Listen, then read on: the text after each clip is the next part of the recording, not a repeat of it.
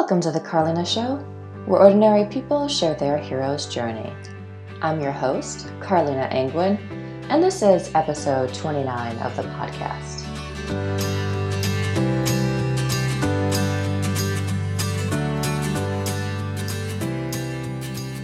Today on the show we have Laurel Holding. Laurel is the Director of Program Development at Boulder Outdoor Survival School, where she has been guiding extended backcountry expeditions and teaching primitive and traditional living skills for 20 years. You can visit the Carlina Show website at carlina.net to learn more about Laurel and link to the show notes. From there, you can find past episodes, connect on social media, and sign up for the mailing list. Thank you, Stephen Lorca, for video editing and production, so we can post our episodes on the Carlina Show YouTube channel, as well as the podcast. And now I bring you Laurel Holding. When I was a kid, one of the things that I thought would be amazing to grow up and be was an astronaut. When I was a kid, I wanted to be a cowboy, an astronaut, Jane Goodall, or a photographer for National Geographic. Or a park ranger. And actually, I've ended up kind of doing all of those things. And I realized the astronaut stuff comes in where I really enjoy going to really foreign environments and just, that sense of exploration and being out of my element. So I at some point I realized, oh my gosh, I am kind of an astronaut. I mean, yeah. So anyway, let's go. I mean, I love that. I'm curious. Well, how about you tell me a little bit about your childhood? Where did you grow up, and what about your childhood led you to do what you're doing now? So I grew up in the San Francisco Bay Area. I actually grew up in Palo Alto. Mm-hmm. But in my childhood, I remember there were still apricot orchards, and in my neighborhood, we didn't even have sidewalks or gutters. It was just like no transition from the pavement to your yard. Mm-hmm. And obviously it's changed a ton since then. But my childhood was like still on the tail end of, your parents kind of give you the boot after school and you roam around until dark. Mm-hmm. Kind of unsupervised and just outside, like riding your bikes around and wading in the creeks and catching crawdads and stuff like that. That was the Palo Alto that I experienced. Did you have siblings? I did. I was the youngest of 4, and now I'm the youngest of 3. So that's a pretty good segue to what I have in hindsight tapped as probably a big reason why I ended up doing what I do.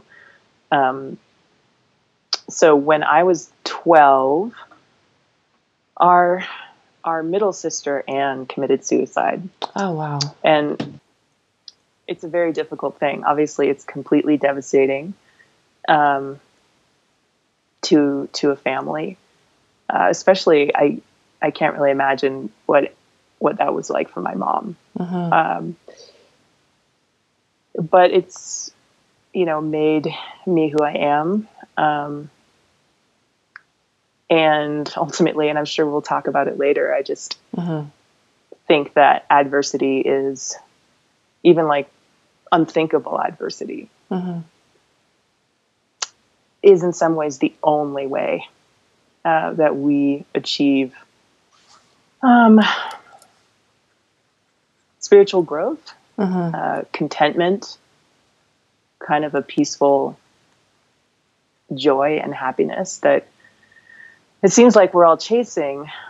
We go to a lot of like comfy retreats, and like, do yoga and eat clean and farm to table and stuff like that. But ironically, it's, in some ways what we may be missing is some of this kind of struggle that our ancestors encountered more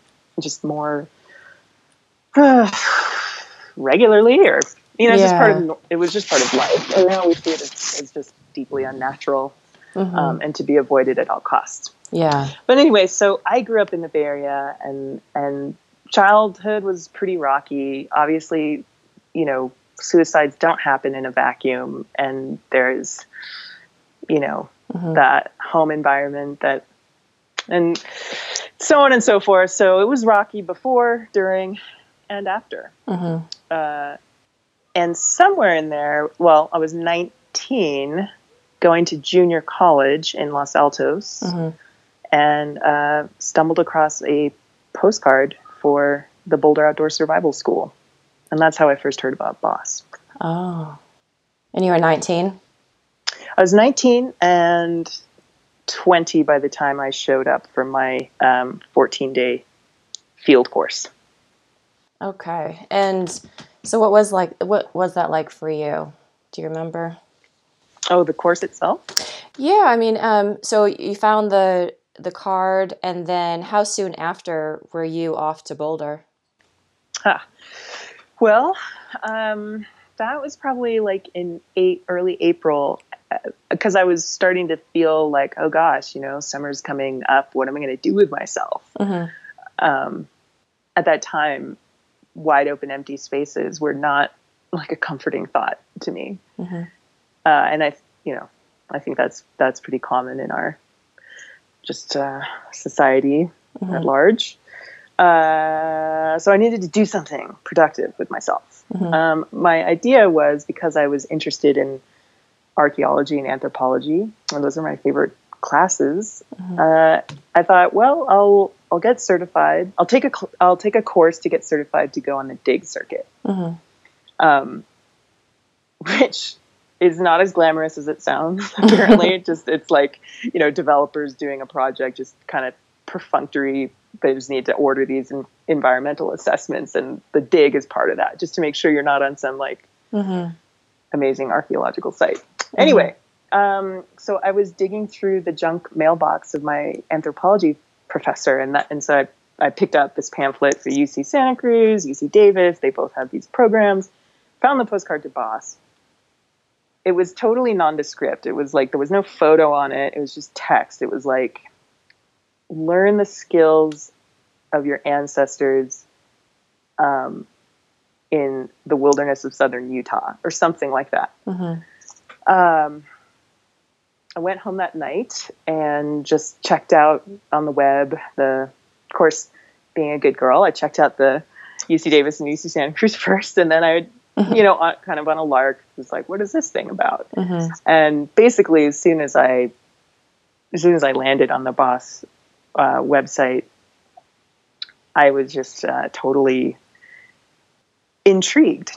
And I think now, 20 years later, as an instructor, as a teacher, as a facilitator, now I know how powerful curiosity can be, and how you really want to cultivate that, or play to that, or that it's a really powerful just tool in a teacher's toolkit.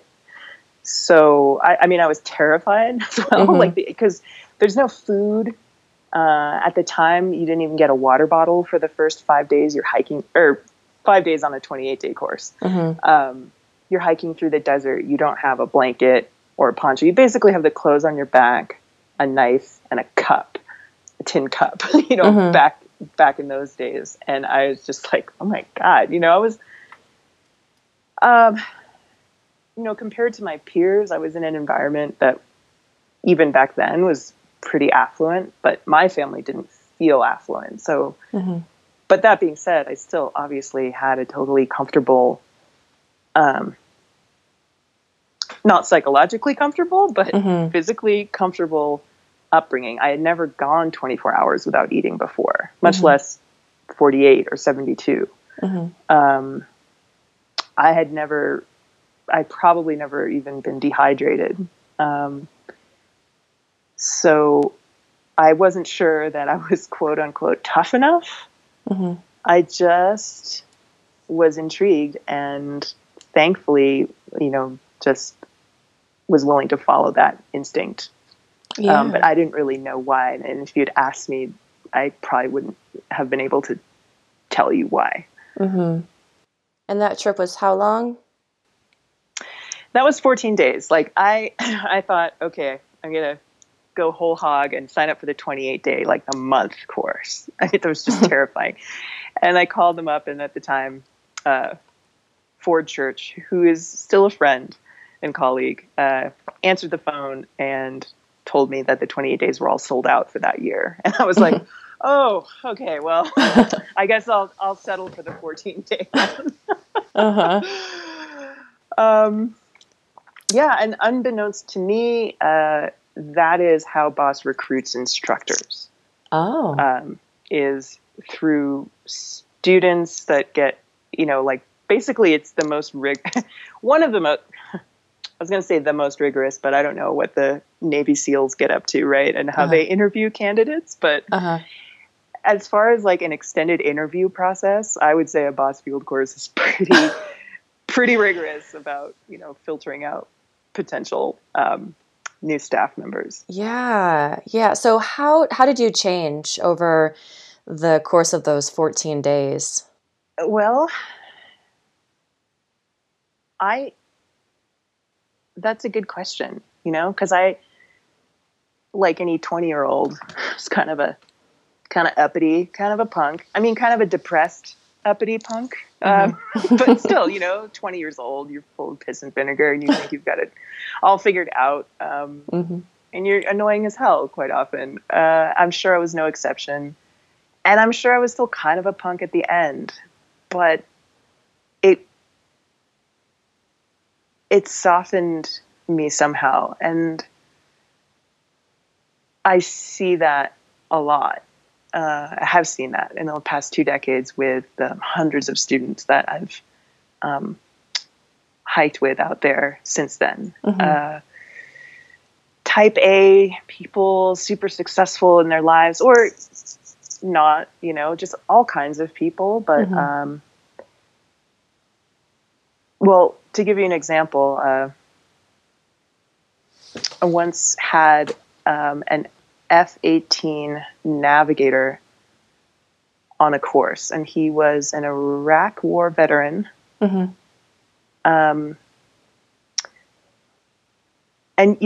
tough, right? And fit, and kind of stoic, as you would expect.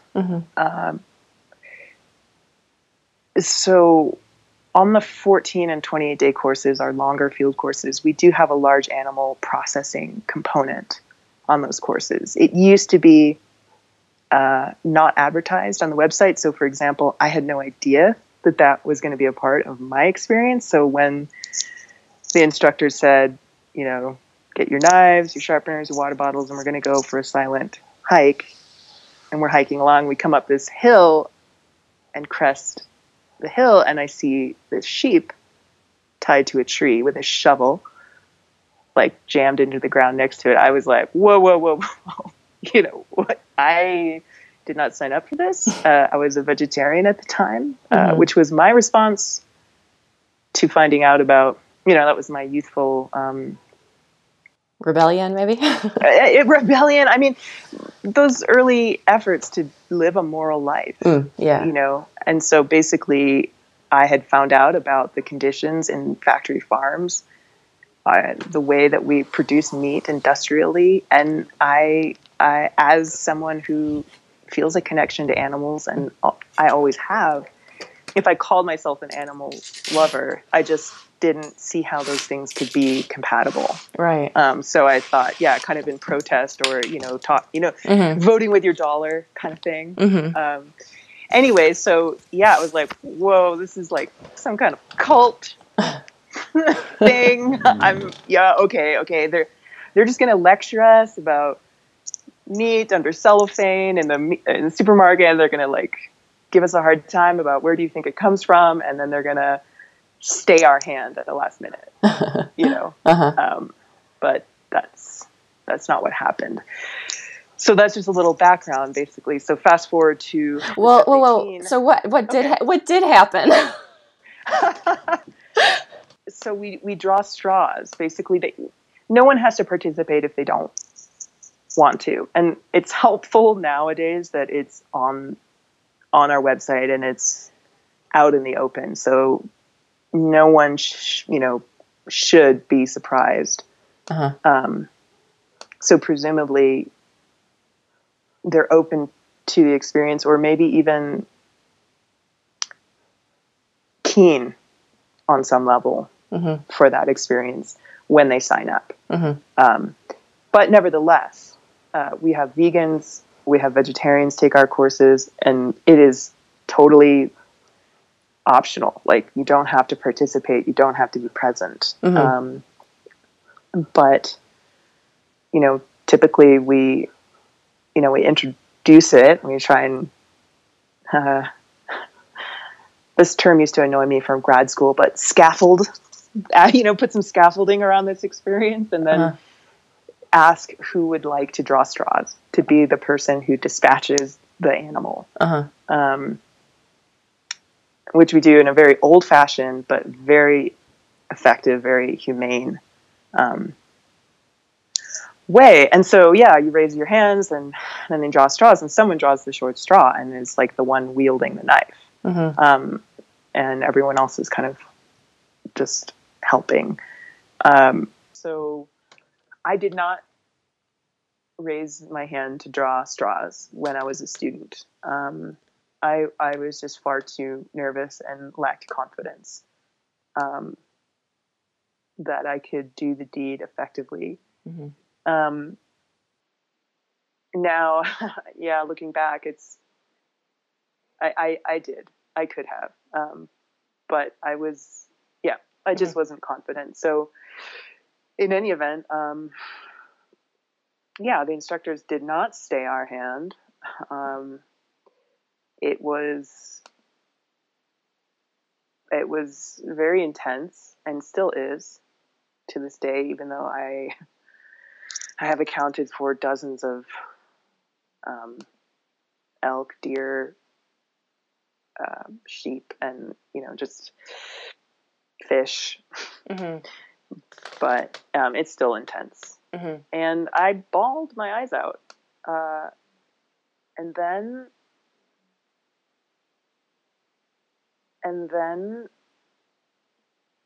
we used shards of obsidian to skin it and gut it, and then we hung up the carcass, and then it was just like any lamb carcass you'd see in a butcher shop. So even though I had fairly young acquaintance with kind of death, I guess, for lack of a better word, but I'm trying to categorize the kind of death that it was. I mean, it was sudden, it was violent. But at the same time, I was totally out of touch with the cycle of life and death, and the true cost of a meal, and the true implications of our continued existence, that it literally could not be without the sheep or the carrots, or life. Basically, life feeds on life, and there's no way around it. That was, I think some of those tears were just were like tapping into grief, kind of like a universal well of grief, that not just my sister, but I don't know. I think that's part of life. So I feel that, I feel that every time I kill a fish, or a deer, just feel that again. But that first time was particularly intense. So, and then we made use of every part of it. I was amazed to see this once living animal basically transition to the next phase of its existence, and to see the hooves turn into rattles and musical things, and the bones turn into tools, and all the parts that you can eat. That, even though I'm half Chinese, so I did grow up eating things like duck tongues and pig ears and like pork blood and stuff like that. So, but still, I hadn't had that direct, vivid, firsthand, like my hands in there, cleaning intestines or cleaning the stomach and baking or boiling bread in the stomach. And it's just like, we really can use like basically every part of the animal. So, and that was powerful. Yeah. And so was it at this point when you said the Iraq veteran had his... Correct. Okay, so tell me about that. Forward to, I don't know, 10, 15 years later, and he was on a 14-day that I was leading with his sister, actually. Super, super fit guy, stoic, like I said. He pulled the short straw. And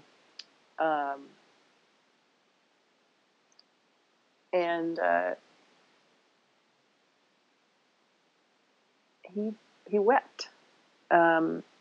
He was deeply moved, and he said that later, kind of, we have, an opportunity to debrief or pass a talking stick around. He said that, the reality was that he was parts of these teams of flight teams, F-18 fighter teams that had killed people. And this just kind of broke him open like an egg, but in a good way. Those are the kinds of things that make me think that what I felt, that somehow there was the sorrow for the end of the sheep's life on my course. There was definitely the sorrow and kind of the shock of the nuts and bolts of what that means, but that it was tapping into something more universal as well, and helping for that to have expression in a healthier way, I think. And so, hearing what he said about his experience and kind of seeing that time and again, I think maybe my experience was not unique. What are some other, so let's see, so you said you were 20 when you started your 14-day course, and then did you start working for Boss right after, or did you have some time in between? So I had some time in between. The season runs like at that time, May through August. It was summer only. Now we do summer and fall, but I took my course like at the end of the 2000 season. So I went home, had a winter, went back to my classes and, my kind of work-a-day world. I was working at Crate and Barrel, selling fine stemware and fancy table runners. That's how I paid for my Boss course, actually. But yeah, I just kind of went back to my normal life. And I was still pursuing my undergraduate degree. I didn't want to totally throw all caution to the wind about, I didn't know where this was going to lead. But anyway, so I came back in the 2001 season and I apprenticed for 12 weeks that season. I did 2 28-day courses, a 14-day skills course, a 7-day field course. I was basically in the field continually for 3 months. So they knew they wanted to recruit you during that your first 14 days?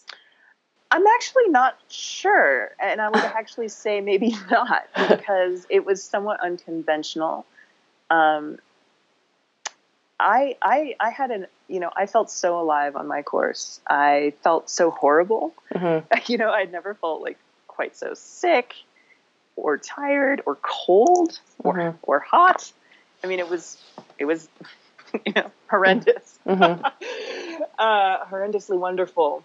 But still, we were in this amazing, spectacular landscape, and I'd be like dry heaving and kind of look up at the way that the late evening sun was just turning the white Navajo sandstone kind of this rosy golden hue, and just feel my spirit just soar, even though physically I felt so shitty. But anyway, so I had a great time. I think I was like completely enthusiastic. I sort of went for everything with gusto, and then at the end, when we woke up on the final morning, I remember my first thought when I opened my eyes was like, oh, I wish we had 14 more days. But I did not get invited to be an apprentice. We were piling into the shuttle to get driven back up to like Provo, Salt Lake area. And the other students were kind of talking about how Billy and Caroline had gotten invited back to be apprentices, and everyone was congratulating them and stuff. And I was like, wait, that's a thing? You can work here? Like, I was like, I want to be an apprentice, but for whatever reason. So I came back. I flew back out a month later, and I met up with a bunch of my instructors at a primitive skills gathering up in Idaho called Rabbit Stick. And I was such a groupie, such a shameless groupie, sidling up to the cool kids and being like, guys, what?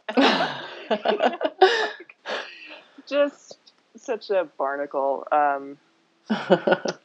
But basically, like, midway through that, I was hanging out with Josh, who was one of my instructors, and he was also the owner of the school at the time. And I basically just said, like, hey, Josh, what do I have to do to be an apprentice? And he said something like, oh, you got it. It's cool. You're in, but I guess, like if I hadn't, skipped school, I had transferred to UC Berkeley at that time, and I basically like bailed on a week of classes to go to this Rabbit Stick, which was actually 9/11 had just happened right before that Rabbit Stick, I remember. I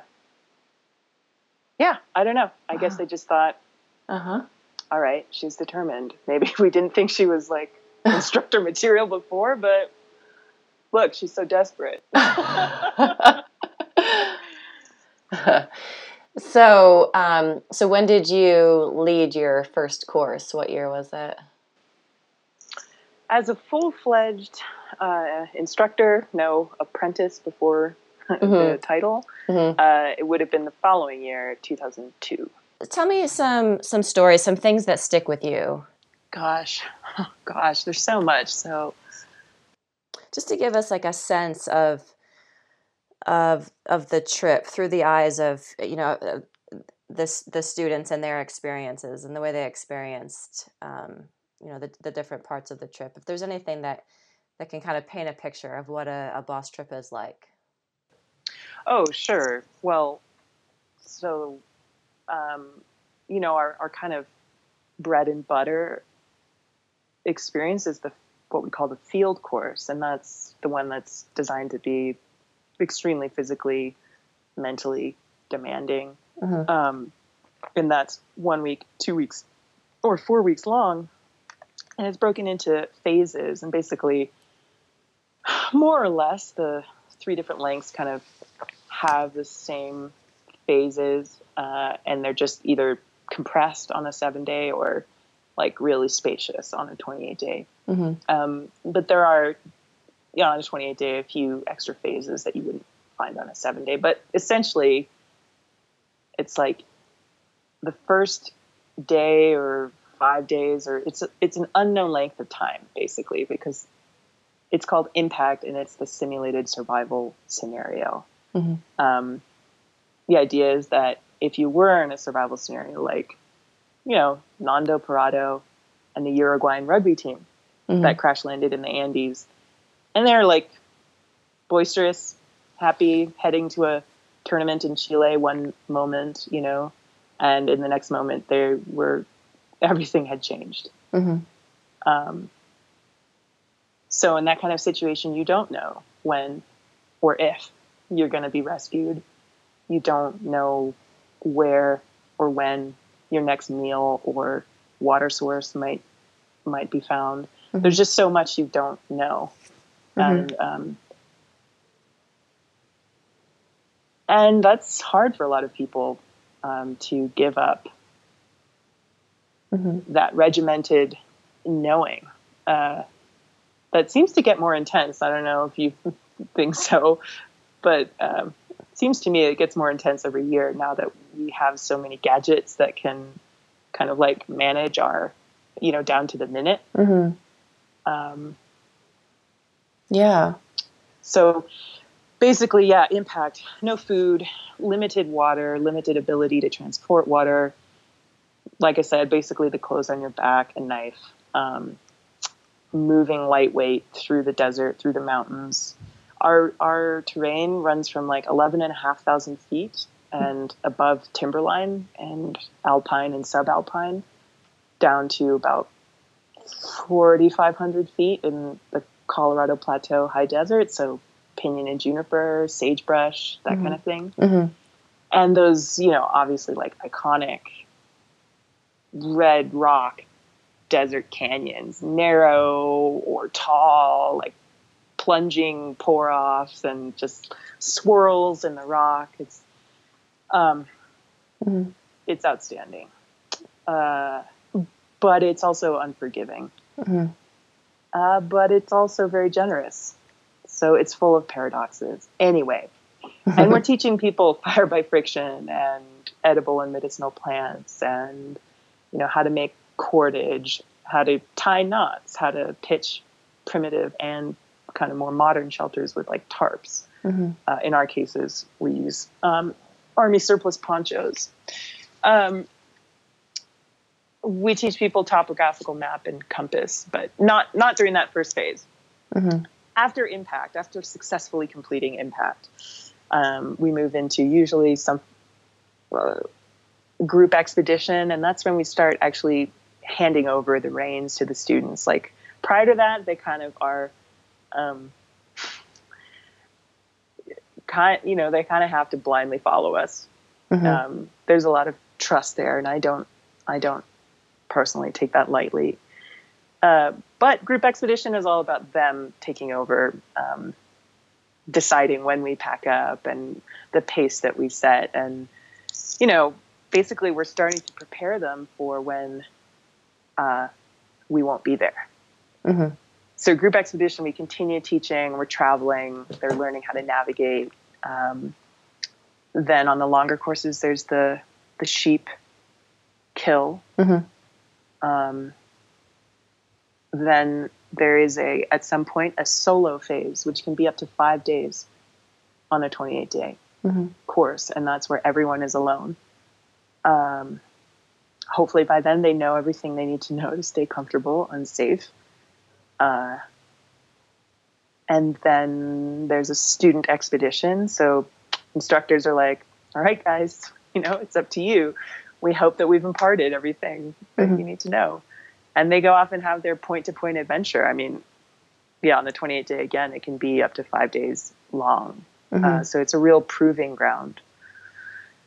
And there's a few other curveballs and twists and turns and surprises along the way that I won't give away because, remember, curiosity, mystery. It's very powerful. Yeah. So tell me about the people who sign up for BOSS. What is there like a common characteristic that these people share? I honestly don't know that there is. Mm-hmm. Or what I would say it would be. Mm-hmm. I mean, the youngest student I've ever had was 16, although that was many years ago. And now we only accommodate like adults 18 and up. Mm-hmm. So let's say 18 to the oldest student I ever had was 70. Mm-hmm.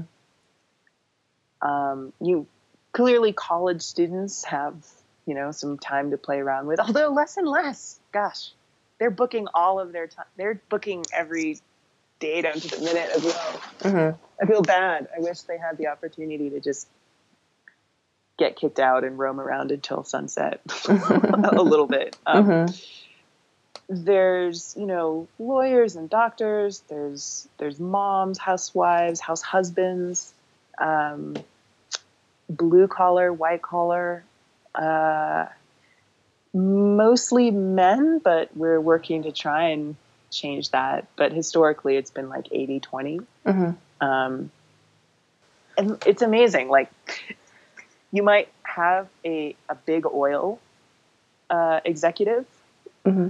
basically just clicking with this radical environmentalist activist flower child, and they just get along so well. And basically we have to rely on each other out there, and all of that stuff doesn't really matter. What matters is someone's character. Mm-hmm. People quickly distinguish themselves or not by the small, simple things of like, collecting firewood for the group, or, just like what kind of work ethic you have, or whether you offer to lighten someone's load when they're struggling one day. Mm-hmm. Those are the things that distinguish people and give them, sort of a status, not a status, a respect. Mm-hmm. Mm-hmm. And therefore, like, what they do in their front country lives doesn't really seem to matter. And plus, we don't have watches, sunglasses. Everyone's wearing the same kind of, like, they got it from REI or Mm-hmm. something, the kind of generic outdoorsy clothes, like the convertible zip-off pants and stuff, Mm-hmm. quick dry bucket hats. And so everyone kind of looks the same too. So you don't have, like, I don't know, the Rolex watch broadcasting your, you don't have these little cues Mm-hmm. that we normally pick up on about to know where we stand, or, Mm-hmm. Where someone comes from or whatever. So Yeah. it's a really fascinating experiment, petri dish, just to kind of stripping all that stuff away and seeing Mm-hmm. people get along on a very human level. Could you give me an example of maybe two people who seemed like unlikely allies who, established a bond with each other, an unlikely bond? Can you give me an example? For sure. I mean, that one was not theoretical. When I talked about the big oil exec, he was, this was a different 14-day. He was from Texas, and, worked for, I think, Exxon or one of those. Mm-hmm. Unabashed about it. And then on the other hand, we had, I think his name was Tom, and then there was Melissa, and she was like basically a career environmental activist. Mm-hmm. So he was like pretty far right, and she was pretty far left, but they just really clicked. Everyone on that group did. And I'm actually still in touch with at least one of them. Mm-hmm. And so they just laughed, and they were able to kind of tease each other, but in a fond way. And I think by the end, they just grew to really respect and appreciate the other, even though, they may not agree on certain things. I mean, it happens a lot. There was recently a gal in a course who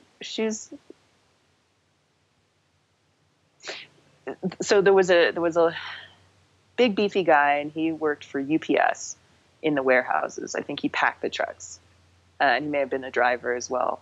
And he was sort of a mystery, like not a man of many words. So I didn't really necessarily, get a clear sense of him right away.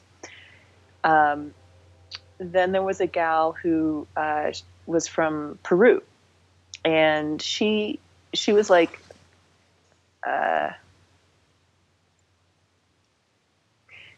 it seemed like the gentleman was sort of more of that school where you don't really talk about spirituality. Mm-hmm. And she was more of coming from a place where it's like, spirituality is like your favorite topic, and, like maybe, I don't know, just talk about your latest ayahuasca ceremony and things like that. They were just so seemingly different. And I kind of got the sense that he wasn't too convinced about her at first. It didn't help that she was like 4 hours late to the orientation for the course.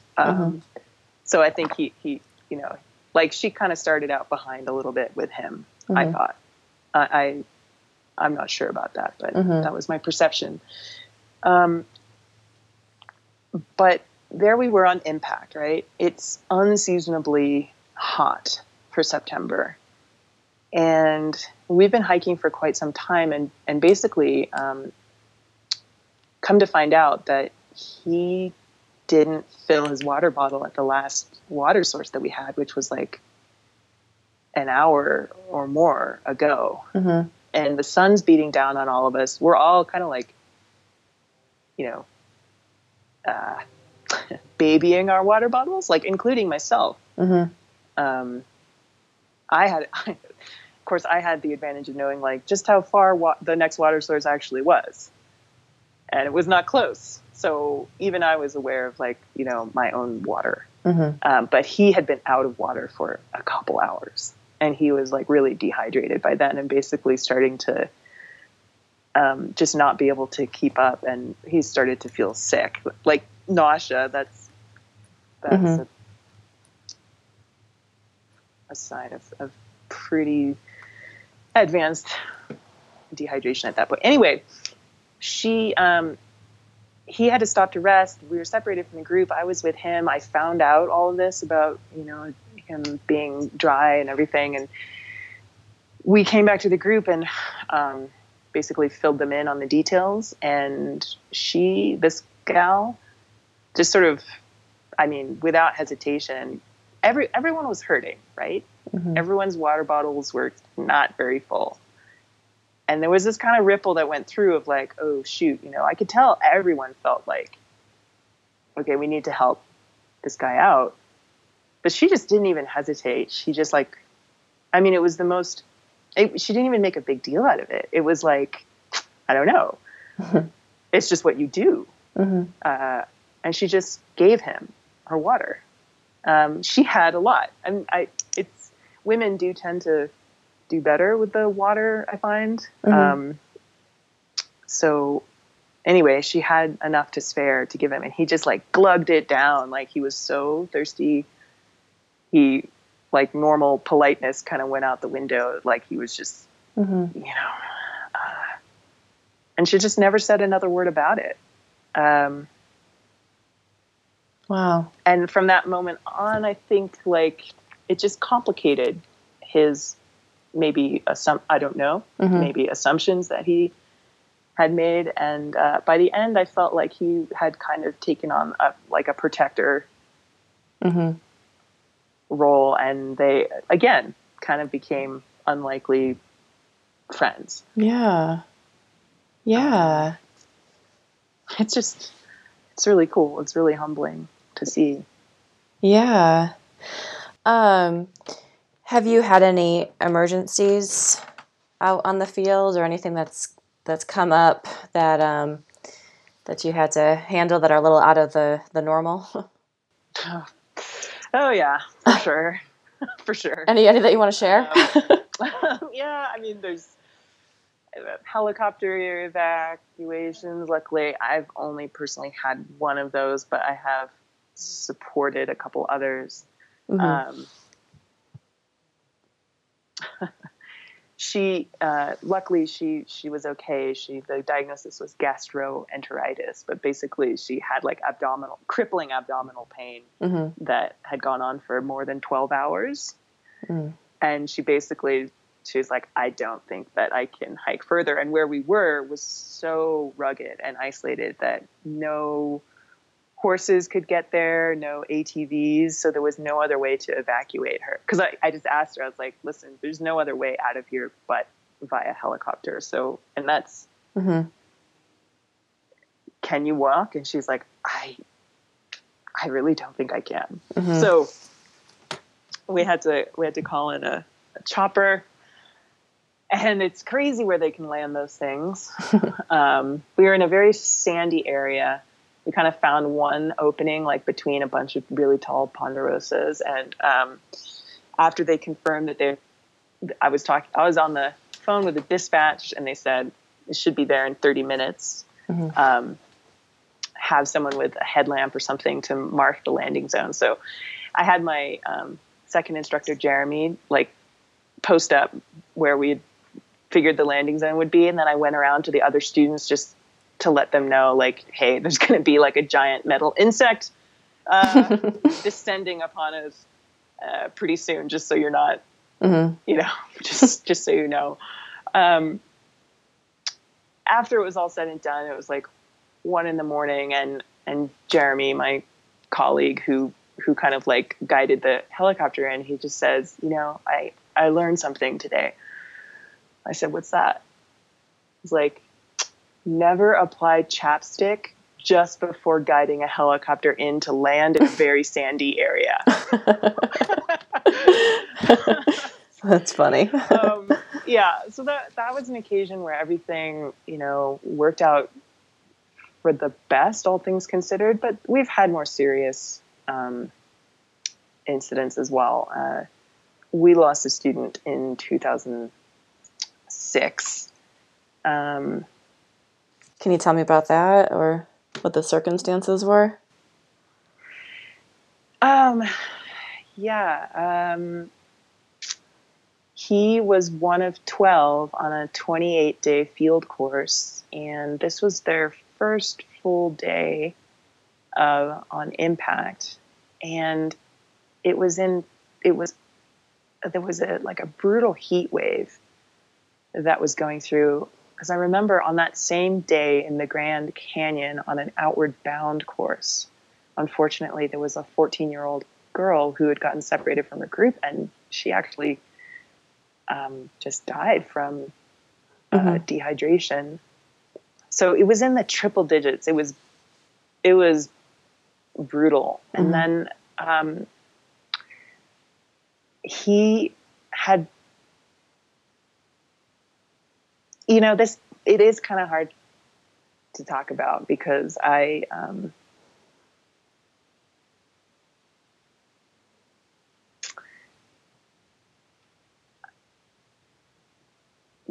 his mother and his brother, his family and friends were devastated, obviously. And so I find it hard to talk about the details of. No, that's okay. Yeah. Of it, just out of respect, because there were many variables and factors that went into it, and some things that we had control over, and some things we didn't have control over. But yeah, he's still at the forefront of our hearts and minds. And the family, actually, we collaborated, or we had a scholarship for the 28-day in his name for several years. And ultimately, the family, they just didn't want it to happen again, if there was anything that they could do or that we could do or that we could learn from. They wanted that to happen. But ultimately it seemed like they recognized that Dave was the kind of guy that he probably would have become an apprentice. It sounded like he was absolutely, like, boss was just so up his alley. It was a perfect storm of terrible things, but yeah. And so would the group get together and debrief after something like that? Yeah. So, I mean, again, they were pretty remote. So I was part of the crew that hiked in to kind of extract this group, just provide support to the instructors. And we brought the group, the remaining 11 students, back to campus and basically put it to them that if, obviously if they were just done and ready to go home, that makes total sense. And but 6 of them actually wanted to go back out and like complete their experience. And so I ended up taking over as the head instructor for the remaining students. And we all had a really powerful experience out there for, well, what became a 21-day course, I guess, at that point.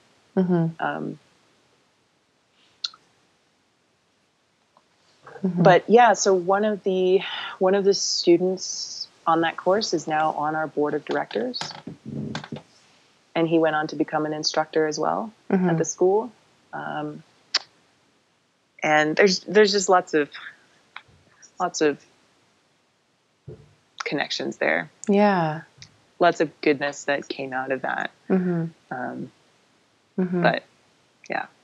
Yeah. It's a tough one. Yeah. Just a reminder that it's real. We, the school has like a pretty sterling safety record, considering, yeah, if you compare vis-a-vis, like, I guess, Knowles or Outward Bound. But still, because we're small, we just take it to, I don't know, just take it to heart. Yeah. Yeah. So could you give me an example of some of the things people say when they arrive for a trip? Like, what are they looking for? What are they what are some of their motivations for doing a boss trip? So you'll hear people say, or write, they're writing on their application that they're just craving unplugging and just kind of getting away from it all. A lot of people will say they are really looking for these skills. They want to know how to take care of themselves and take care of their families in case of, just something unexpected. And, more than 80% of Americans nowadays live in or near cities. And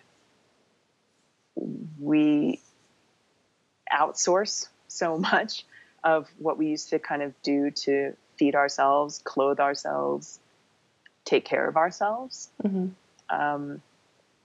So that's kind of a tenuous situation. And Mother Nature still has a thing or two to say about it. Like Hurricane Sandy, right? New York City, one of the greatest cities in the world, suddenly it's like there's no power there. That infrastructure is pretty fragile, basically. So some people seem to be kind of aware of that and uncomfortable with that, and they are like, well, I'll go to the survival school and learn the skills that I need. Funnily enough, so much of the time what they say they're there for is not, well, it's like the Rolling Stones song, right? You may not get what you want, but you tend to get what you need. And sometimes, quite often, it's a bit of a surprise. But I think that's actually part of the power of it, is that it's surprising.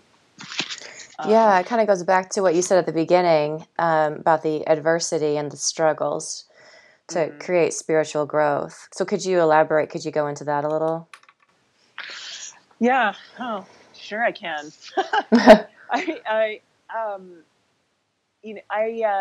So I don't know if you've heard of the monks of Mount Athos. It's like the Athos Peninsula in northern Greece.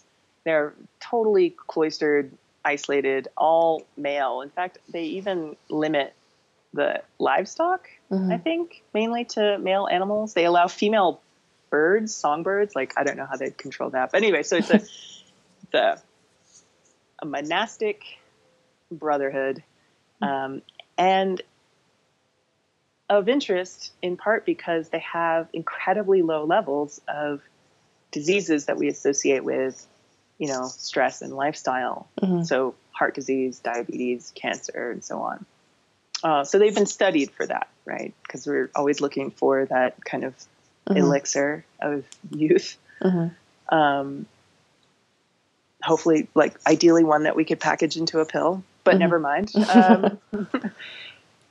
So I was reading an interview with one of these monks, and he is saying basically their secret, or like the key to their health, is that they just have incredibly low levels of stress. And he talked about the body and the mind being like a bridge, and all the activities of our lives, our obligations, the things we do, or whatever, is like traffic over the bridge. And if you increase the traffic, at some point you'll hit the limit of the bridge. So if you need or want or plan to increase the traffic, you had better reinforce the bridge. Or if the bridge is starting to be a little shaky, then you need to reduce the traffic. And I really loved that image because it was so simple, and it made so much sense. Like, it made intuitive sense. But I've actually kind of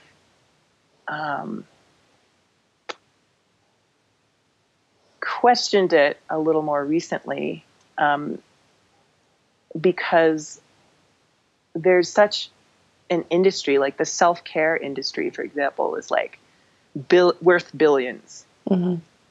Right? I was mentioning kind of yoga retreats, or raw food cleanses, and getting massage to ease your stress, like just basically stress relief, and mindfulness, and that's kind of an industry. And I think all those things are good, and I think it's not that simple. So, have you heard of the Polish psychiatrist Dabrowski? The name sounds familiar. Yeah, so he was born in 1905, something like that. He lived through the World Wars, and he was a contemporary of Adler and Freud, and Viktor Frankl. Oh yeah. And so he developed what he called the theory of positive disintegration. But you know how Erickson talked about the stages of human development, and it seems like a lot of folks try and create a unified theory of the stages of human whatever. So his was positive disintegration. Basically, he felt like there's roughly 5 stages of development. The first 2 stages are basically constrained by our sort of self-serving, more primal goals and societal expectations. This phases 1 and 2 would be where you keep your lawn tidy because you're concerned about what the neighbors will think, and it would be unthinkable to deviate from certain norms, like to laugh at a funeral, for example, because you're supposed to cry at funerals and laugh at weddings. These two stages are where you might hear people say, like, yeah, I was speeding, but everybody speeds. Or, well, I was just following orders, basically kind of abdicating that responsibility to society. To progress to higher levels of development, basically stages where you have forged your own value system, painfully, with great intention, and those values may or may not be perfectly aligned with what was handed down to you. But the only way that you pass from one stage to the next is through some kind of crisis. Basically a disintegration of yourself. It is a positive disintegration if you use it to gain the next level. But that's good news. I feel like it is basically, before there was post-traumatic growth, which is kind of gaining some, following nowadays. Before post-traumatic growth, there was Dabrowski and positive disintegration. That adversity was necessary for full human development. Yeah. That's the good news. I feel like that's really good news and positive, because we don't have to see tragedy as our enemy. We can find meaning and value in seemingly unredeemable things. Yeah. The bad news is that he did not think most people were destined to progress past levels 1 and 2. What makes the difference is like what he called developmental potential, but a lot of the things that we would, that Freud would call neurotic, but basically, like, if you're a little bit sensitive, if you're a little bit anxious, if you're a little bit prone to depression, then you're ripe. You're ripe to make the most of adversity, as long as you survive it, right? But here's another good piece of news that I want to make sure everyone, make sure I say, which is just that you and I and everyone listening, we would not be here if we didn't come from a long, unbroken line of survivors. So I think that's really hopeful. Yeah. So back to the bridge, the mind and the psyche, the body is the bridge and the traffic over the bridge. So there's this whole industry that's sort of like telling us, oh, you should say no, self-care, be selfish, these things, which I get. I kind of get the intention behind it, but I think we're forgetting that actually heavy traffic on the bridge, a certain kind of heavy traffic, may be actually exactly what we need. And maybe, in fact, to take it a step further, having the bridge fall apart maybe isn't the thing that we need to avoid at all costs. It might be exactly the thing that we need. Yeah. That's really interesting. So do you think that people, one of the motivations for doing a trip like Boss is so that they can get past stage 1 and 2, like they feel kind of like robotic, like their life is just so controlled and they want to feel alive again or tap into that? Oh, Carlene. Yeah, I have my suspicions, right? But it's hard. You've asked me questions, in this interview where I'm like, well, I don't know, but I'm going to come up with something. Yeah. Because that's what we do. And like, they've shown that, right? Like we have our motivations, we do stuff, and we make up reasons why after the fact. We confabulate. That's natural. So, but ultimately, yeah, I do wonder whether deep down that is a big reason. Like, people just,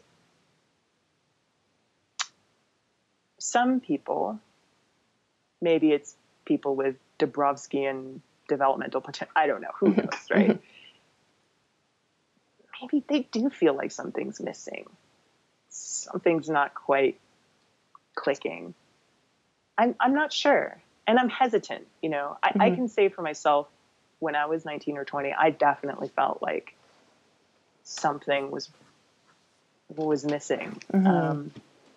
But I have students who come through the Boss experience. They do great. They're awesome. They get it. And then they say, you know, I love my job as a data analyst. I don't mind living in a city. You know, and they're happy. It's not like they're having this like epiphany, like, oh my God, my life is a lie, or it's sometimes it's like that. People have total, you know, they quit their jobs, they change a lot of things, but a lot of times they just kind of go back, and I like to think, and I do hear back, that they just feel calmer. And they have a greater appreciation for the small things, while at the same time not sweating the unimportant small things quite so much. Yeah. Yeah.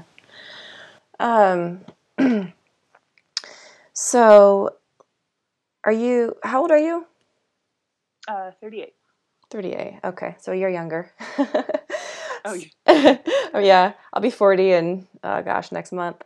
Congratulations. Oh gosh, thanks, I think. So what's next for you? Do you plan on working at Boss and doing this forever? What do you have in mind for your future? I kind of my ambition nowadays is to lead a somewhat quiet life. My friends might guffaw and say there's nothing quiet about the life you lead, Laurel, but to me, you know, I live here in Boulder, Utah. I made it my home. I love the big open sky and the wide open spaces and the quiet and the dark. You know, we have some of the darkest night skies in the country.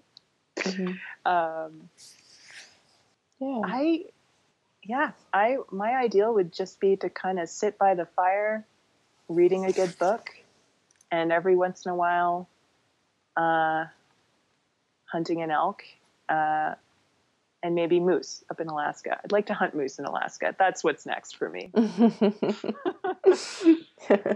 Yeah. And what would you recommend to people who maybe they can't take 14 days or 28 days from work, but they want to feel more connected and have those, you know, real experiences and maybe move from that stage 2 to the stage 3? What would you recommend to someone? Well, first of all, the 7-day field course, I have to say, can and is absolutely can be life-changing. In fact, just yesterday, I heard from a long-lost alum who took a course in 2001, a few months before September 11th. And she just wrote about how she knew exactly what to do. She stayed calm. She was able to be of service to other people who needed help or aid.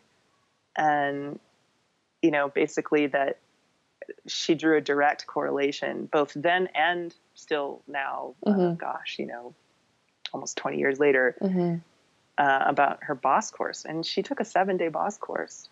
Wow. And yeah, so I routinely hear from people who took a 7-day, but even short of that, I would just say in general, I feel like just taking yourself out of your comfort zone is kind of like the common ingredient. You know, you don't have to necessarily come out to boss, but pushing yourself to do something that you're not totally comfortable or, 100% convinced that you're capable of. Mm-hmm. I mean, those are the margins where we learn, where we grow, where we feel alive. I don't tend to think that it happens when we're really comfortable and catered to and well within our comfort zone or surrounded by the people that we're most comfortable with, so switch things up, be the fish out of water. And that's what I would say. Don't be afraid of that. And don't be afraid to fall apart. It might be exactly what you need. Yeah. Is there anything else you wanted to mention? This conversation was just so interesting. We've gone over like 20 minutes, so I apologize for taking extra time, but it was just so captivating. But is there anything else that you wanted to share? Yeah. Maybe I'll just close with one of my favorite quotes from Viktor Frankl, and it sounded like you were familiar with. Yeah, man's search for meaning. Is that his book? Correct. Yes. I read that. I read that a couple of months ago. Yeah. Yeah. Oh, great. Okay. Well, then you know that he's a Holocaust survivor, so when he speaks to suffering and things like that, I tend to listen. Yeah. And interestingly, of course, being a contemporary of Dabrowski, of Freud, of Adler, Frankl rejected Adler's notion that humans are motivated by a will to power. And he rejected Freud's notion that we are motivated by a will to pleasure. Mm-hmm. And as you know from reading his book, he advocated, he believed instead that humans are motivated by a will for meaning. Mm-hmm. He says, of course, that a man who knows why can survive almost any how. Mm-hmm. So if your struggle has purpose and meaning, it changes the tenor of it completely. Mm-hmm. He tells the story of this old widower that he was counseling who was depressed, suicidal, because his wife of 50 years had recently died, and they had been, one of those inseparable pairs. And obviously that's a survival situation to lose your mate like that. So Viktor Frankl asked him, how do you think your wife would have reacted if you had died first? And the man said, oh God, it would have been awful. It would have just destroyed her. Frankl suggested, that he had spared her that. And all of a sudden, it's not that his pain and grief or suffering was less, but all of a sudden it had an entirely different meaning. And all of a sudden this guy could feel proud, like in a way that he had spared his wife, his beloved, what he was himself feeling. Yeah. That's really powerful. It is. So I'm personally of the belief that you can find meaning in any struggle. Yeah. if you choose to. Mm-hmm. If you choose to. So the quote of I will close with one of my favorite quotes from Frankl, which he says, "That which gives light must endure burning." Mm. Yeah. Yeah. That's good. Yeah, that's pretty powerful. Wow. Yeah. Yeah. Well, Laurel, thank you so much for sharing this incredible journey and experience that you've not only had yourself, but that you've witnessed of other people. Absolutely. Yeah. I appreciate it.